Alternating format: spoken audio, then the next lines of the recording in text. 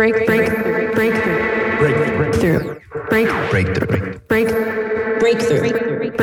You are now listening to Breakthrough News.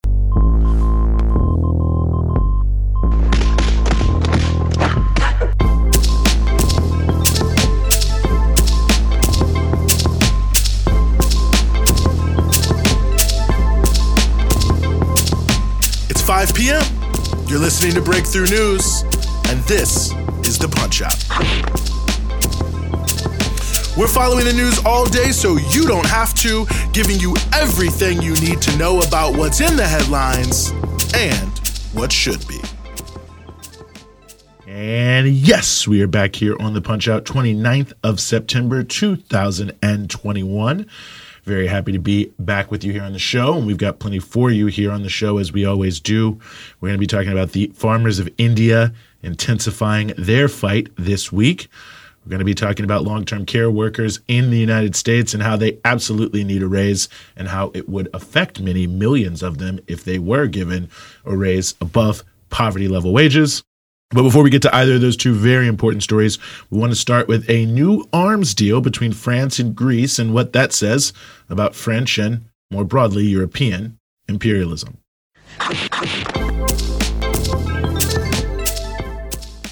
France has struck a major new arms deal with Greece in what can be seen as something of a geopolitical response to the controversy over the United States and the United Kingdom stealing an arms deal from France with Australia over submarines recently. The controversy between the Anglo-American Australian alliance and France took on larger proportions as the French, outraged at losing tens of billions of dollars in the submarine deal, suggested that the various events surrounding that meant that Europe should consider decoupling the U.S. and Europe alliance cemented by NATO in world affairs.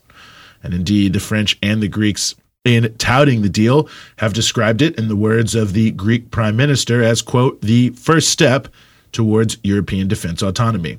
Or in the words of French President Emmanuel Macron, quote, this is part of the common struggles we have undertaken in Europe, technological independence, a European defense, and combat readiness. The deal itself is for 6 to 8 frigates for the Greek Navy, as well as a strategic defense partnership. Financially, it all adds up to $5 billion. And notably for the geopolitical aspect of this, the French defense contractor Naval Group beat out U.S. company Lockheed Martin for the contract. The deal and the context of the deal lay out crucial context for understanding the French-U.S. rift that it flows from. The whole concept of European defense autonomy is rooted in the desire of certain European elites, especially in France, to be able to have their own European imperialist strategy rather than just following behind the U.S. as they have since the start of the Cold War. Something that is quite clear, as Al Jazeera noted about the press conference in regards to this between the French and Greek leaders, quote, both leaders mentioned the Sahel, the Middle East, the Mediterranean, and Balkans as areas of European interest where joint military action could take place. And the same issue was also raised, this issue of Europe having its own imperialist policies, as it were, around the U.S. withdrawal from Afghanistan, where many European leaders lamented their inability to maintain an ongoing occupation of Afghanistan without the United States because their own military capabilities were so meager. And the same theme was reflected in recent private comments between Russian Foreign Minister Sergei Lavrov and the EU Foreign Policy Chief Josep Borrell, where Borrell told the Russians to limit their engagements on the African continent, which he referred to as, quote-unquote, our place.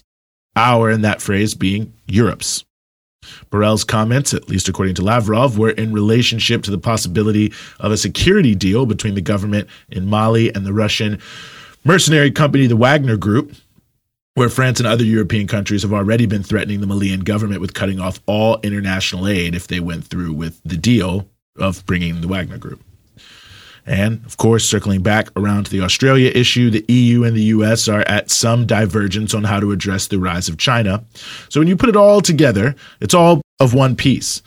In the context of the 21st century, with a range of challenges facing the entire globe, U.S. and European elites are becoming more divided on how to approach the issue of maintaining a Western imperialist monopoly, and fractures are growing. And not necessarily in the direction of peace and cooperation, but to a large degree towards more competition, increased militarism, and more knife's-edge conflicts. Something which is clearly reflected in the real immediate issue behind the French-Greek deal, and those are rising tensions between Greece and Turkey.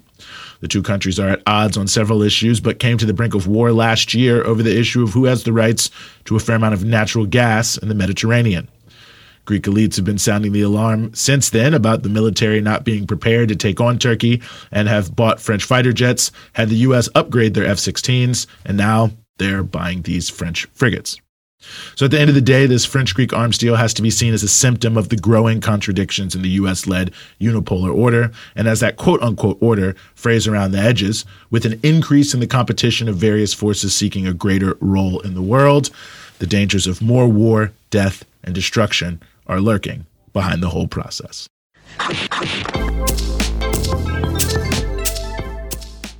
One of the major elements of the budget reconciliation bill before Congress right now is increased support for long-term care in the U.S. As the country ages and the demand for long-term care grows, more attention has been turned to the serious challenges of staffing shortages, low wages, and poor conditions in many of these facilities.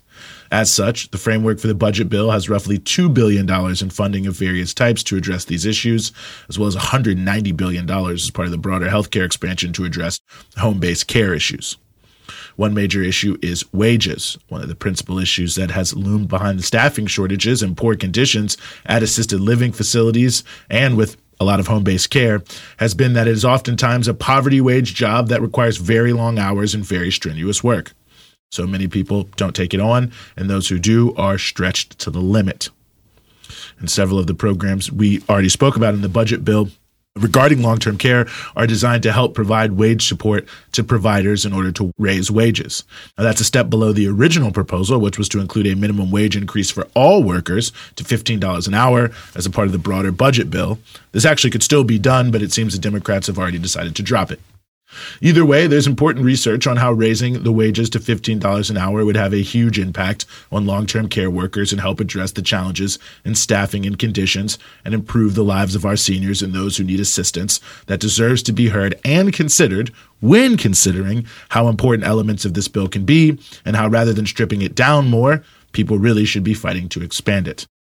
The Economic Policy Institute notes that raising the wage to $15 an hour would, quote, increase the wages of 2.2 million or 46.6% of the 4.7 million nursing assistants, home health aides, and personal care aides working in the United States.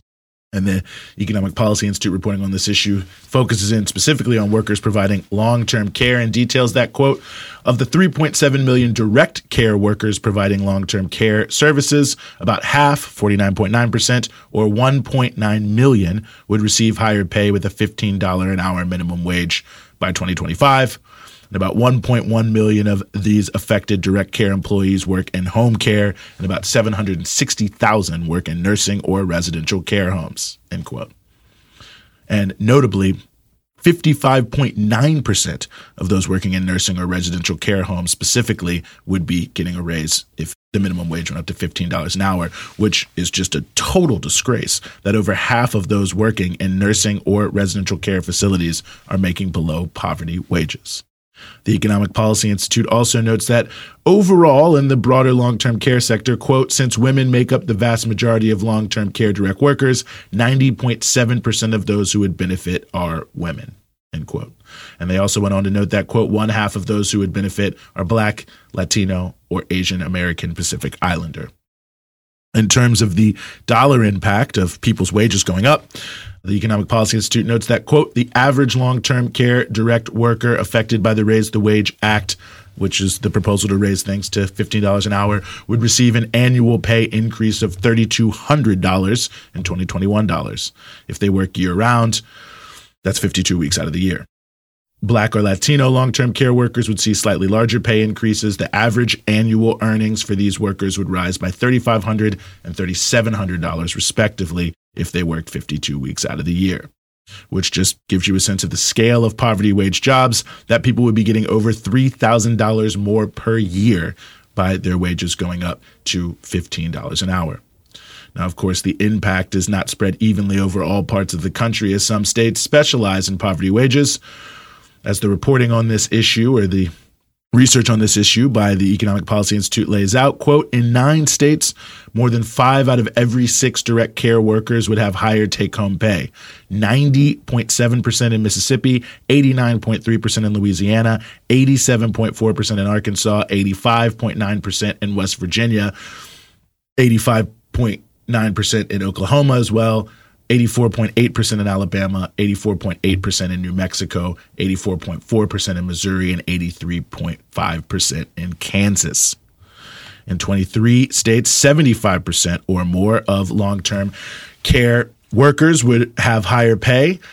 Southern states tend to have particularly high shares of direct care workers who would benefit, since many of these states have low minimum wages. In fact, the 5 states that would not even have a minimum wage at all if it were not for the federal minimum wage are all in the South. Right now, the budget bill is at a point where there is a chance of it being totally cannibalized, or perhaps not even happening at all, in order to meet the demands of corporate-controlled politicians who do not want there to be higher taxes on the wealthy. So it is certainly possible critical assistance for long-term care workers will be cut down significantly, along with other things. If that sounds absurd to you, particularly since we're sitting here in the richest country in the history of countries, well, now would be the time to act.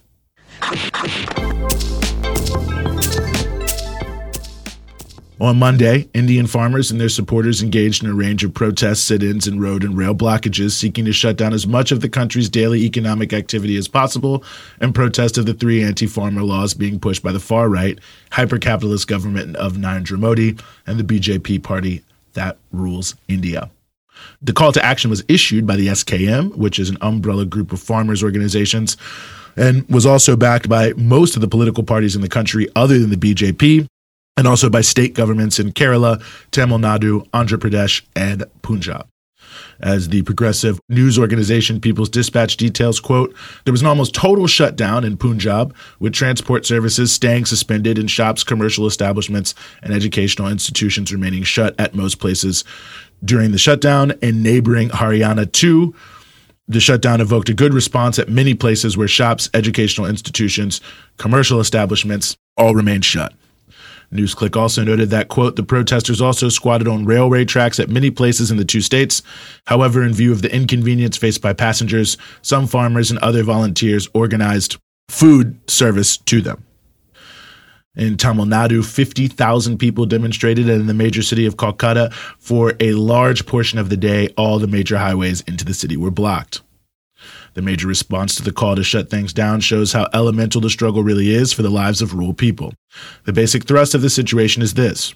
Currently in India, there is a minimum price that farmers are guaranteed for their produce. And even with that, many farmers find it difficult to make ends meet.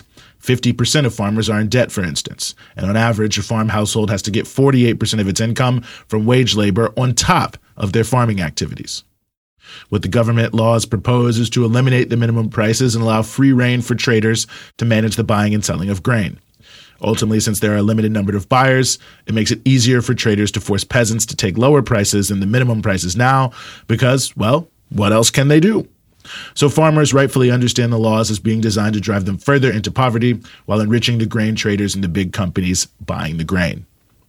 The overall thrust of the demonstrations was a clear refutation, though, of government propaganda that the protest movement had ground to a halt and was confined to just a small group of farmers in 2 states.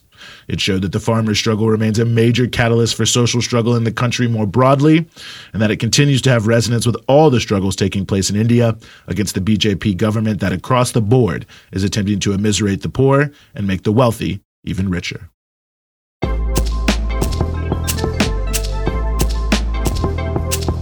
That's the Punch Out for today. We're with you Monday through Friday, 5 p.m. here in New York East Coast Standard Time, 2 p.m. in Los Angeles Pacific Standard Time, and 9 p.m. GMT. And of course, you can support everything we do here at Breakthrough News at patreon.com/Breakthrough News. It's your patronage that keeps all of our offerings here at Breakthrough News moving forward. And of course, you can check us out across all your social media platforms, Instagram, Twitter, Facebook, at BT Newsroom.